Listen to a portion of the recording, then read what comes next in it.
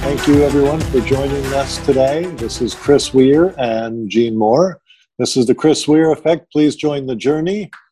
And today's topic is leads and how to effectively use them to recruit. Did I get that correct? You got it correct. Episode 16. Yeah, so, using leads to recruit is, it's challenging, and some people would say not to do it. And, of course, you don't have to do it. You can take my advice and, put it in a round file can, as they say, trash it. But I've spoken to a lot of different people and talked about a lot of different things when it comes to how to use leads as part of your agency, can be as part of recruiting, or maybe not recruiting, but maybe it's part of retention.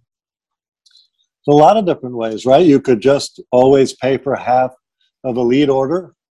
You could always just pay for their second lead order, meaning that they would have to buy the first order. Because if they're not willing to buy the first order, then there must be some assumption that they're not going to be able to sell from the leads. You wouldn't spend $500 on the mailing to get leads if you thought you weren't going to sell any of the leads. But you might spend somebody else's $500 to get the leads and just sort of hope you're going to sell them. So I have seen agencies that wouldn't buy the first set of leads. They would make sure that the agent bought the first set of leads, wrote some business, and then they would buy the second set or assist with the second set. As a retention tool, you could have somebody and you could say, after you write your first 25 policies, then I will start helping you with your leads. There's so many different ways that you could do it. And it's going to be different. It might be different. Well, it will be different for different agencies, certainly based on what they're willing to do. I do think that assisting agents that are writing business, if you can assist them with their marketing at some level, I think that does differentiate you. It's risky, so it's a math equation you have to do. But if you're looking big picture and you got an agent that is writing business, then helping them to keep writing business and getting them to that place of what we call critical mass, where they don't need to buy leads anymore. Maybe that's 300 agents a record, and you're servicing those agents and picking up referrals along the way. So you don't need as many leads if that's the case. For some people, maybe critical mass is 500 applicants. Do you mean agents? 300 agents, or do you mean policy? No. An agent may have 300 policy holders, 300 apps on the books. If an agent has 300 clients that they're having to service, keep up with, support, ask for referrals, and those people, of course, know people that are aging in. So critical mass is what I'm always looking to do. I'm trying to get an agent to critical mass. That is the spot in which they no longer need me. They no longer need direct mail. They're servicing their clients, retention, and referrals from those people. It might be 300, it might be 500, it might be 700. It's going to be different for everybody, in my opinion. Some people, 300 is all they can handle. Some people maybe can handle 500 before they have to add an assistant, whatever that may look like. But assisting with leads doesn't just mean buying leads for somebody or buying leads for everybody. You don't have to publish a program necessarily for everyone and do the same exact thing for everyone. Probably makes sense, to have it laid out and be fair so that people know the rules. If I write 7, if I write 10, if I write 20, whatever it is, I do a mailing and maybe I sell 5 of those, and I just have to hustle to find 2 more. I get to 7, and then I'm going to get another mailing done for me, or another half a mailing, whatever it is. It's not black and white. It's not I have to buy a whole mailing all the time for somebody. Let the agent maybe just pay the postage, which would be, about $300, and you pay the rest. Yeah, there's a certain amount of risk involved. You mentioned the risk but there's ways to mitigate that. Like you said, picking agents that are producing and they have to earn it, but also I'd say being able to if somebody isn't successful with whatever leads you've gotten for them, being able to roll them over to somebody else.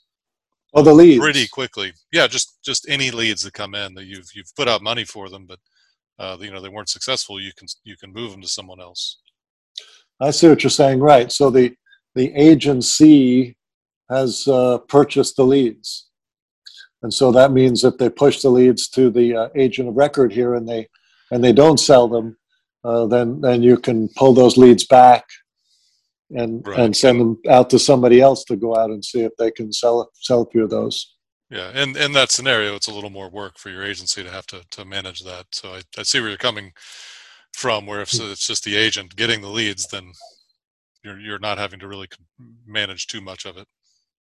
The management part is really understanding how many sales does it take to justify buying a mailing for somebody when you're just getting a small override. The agent's taking the bulk of the money. That's the real rub when you're assisting, right? So it may be more than 7 sales in order to do that, right? I mean, I don't know the math on that because I don't know what the agency's going to be getting. But the point here is leads definitely play a role in both recruiting and retention, of your agents. And so not just looking at it like I can't afford it, but saying, okay, well, how do we afford it? Well, they got to write 7 apps, or they got to write 10 or 15, or what is it? If they write 7, I pay for half of an order, but if they write 15, I pay for a whole order. You have to look at different ways of doing it, but including that, that's a differentiation point as well as how you use leads in recruiting and retention. It can be marketing, it could be websites. Maybe you're paying for coaching, so, somebody that can coach them on how to run their own Facebook page as well. Because they can run their own Facebook page for leads if they're analytical thinkers and they want to run their own campaigns. You can spend marketing dollars on a coach or training, or maybe you know how to do it yourself. You can coach them and train them and provide some support in lead generation through Facebook. It doesn't have to include a direct mail campaign. There's many different ways. One of the people I recently met with has relationships with hospitals, with senior centers, and they have people that they send their agents out certain days of the week, and they sit behind a table at these senior centers, and they meet people there. That's part of their recruiting and lead gen effort. And I'm a big proponent, although I don't know of anybody who's done it yet. I've told a number of people that there's a real business sharing aspect to a Medicare agent that can meet a funeral home owner. And those are going to be the same clients. A funeral home owner wants to meet the people that live within a 5-mile radius of their funeral home. And there is a symbiotic relationship between a Medicare agent and a funeral home owner to be able to bring people into the funeral home, to meet the funeral home, meet the staff, understand what pre-need looks like, and at the same time, receive a real educational seminar from a Medicare agent on Medicare, on Medicare Advantage, how to handle your health insurance as a senior. And doing that as a real service to the community is also a service to the funeral home, and it's a reason for the funeral home to meet those people that they want to meet anyway and provide a service to the community. I'm a wealth of information. You're even suggesting things that even I've never heard of. So that's saying something.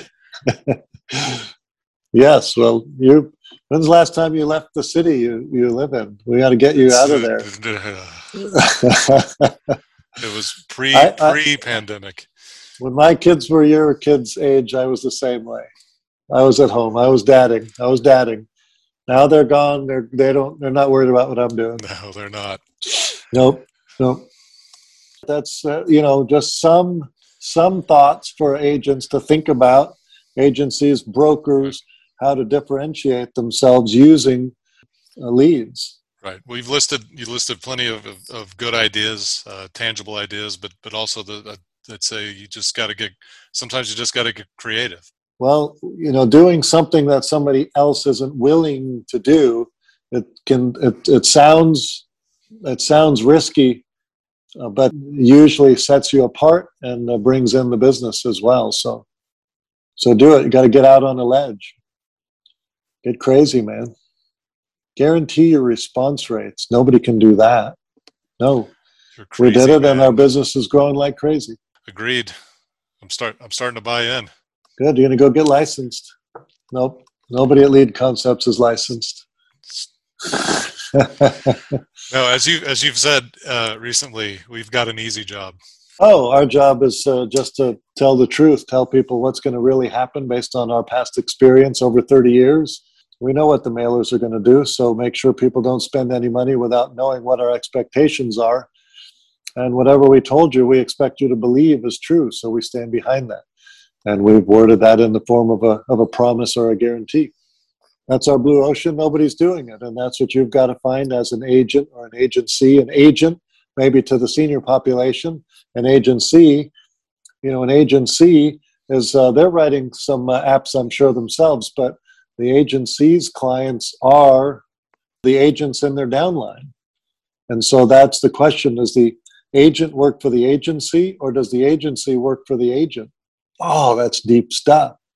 But it's true, and that's what's happened at Lead Concepts. I mean, I'm on the road working for all the people at Lead Concepts, making sure that people are learning about Lead Concepts, knowing who we are, finding out about us, and pushing all that back to the sales team and the marketing team, and that finds its way to production. And I consider that I'm working for everyone at Lead Concepts, not the other way around. And that's, I think, an agency has to think that they're working for their clients. And I'm not sure that too many of them think that way. I'd agree. I think that's somewhat a new approach. Look, new is probably the wrong word. I mean, that's almost a different topic. That's almost like a whole topic in and of itself. What do you think? I mean, I think that's a huge topic, because that is a concept for every business owner, right? At what point do you, as a business owner, consider the fact that your clients are now the people that work with you, for you, so to speak? So you're working for them to make sure they have, just like when we onboard somebody, Gene, we make sure that when they start, they have logins and passwords. They have a desk to sit at. They have a chair and a computer that's ready to go. If they're supposed to have business cards, we want to have business cards ready for them by the time that they start. Because what we're saying is we are working for our team members to give them all the tools so that they can be successful. That is the agency model. So thank you, everybody. Thank you for joining the journey today. As you head down the journey, remember, if you like what you hear, make sure to subscribe to the podcast. Thank you.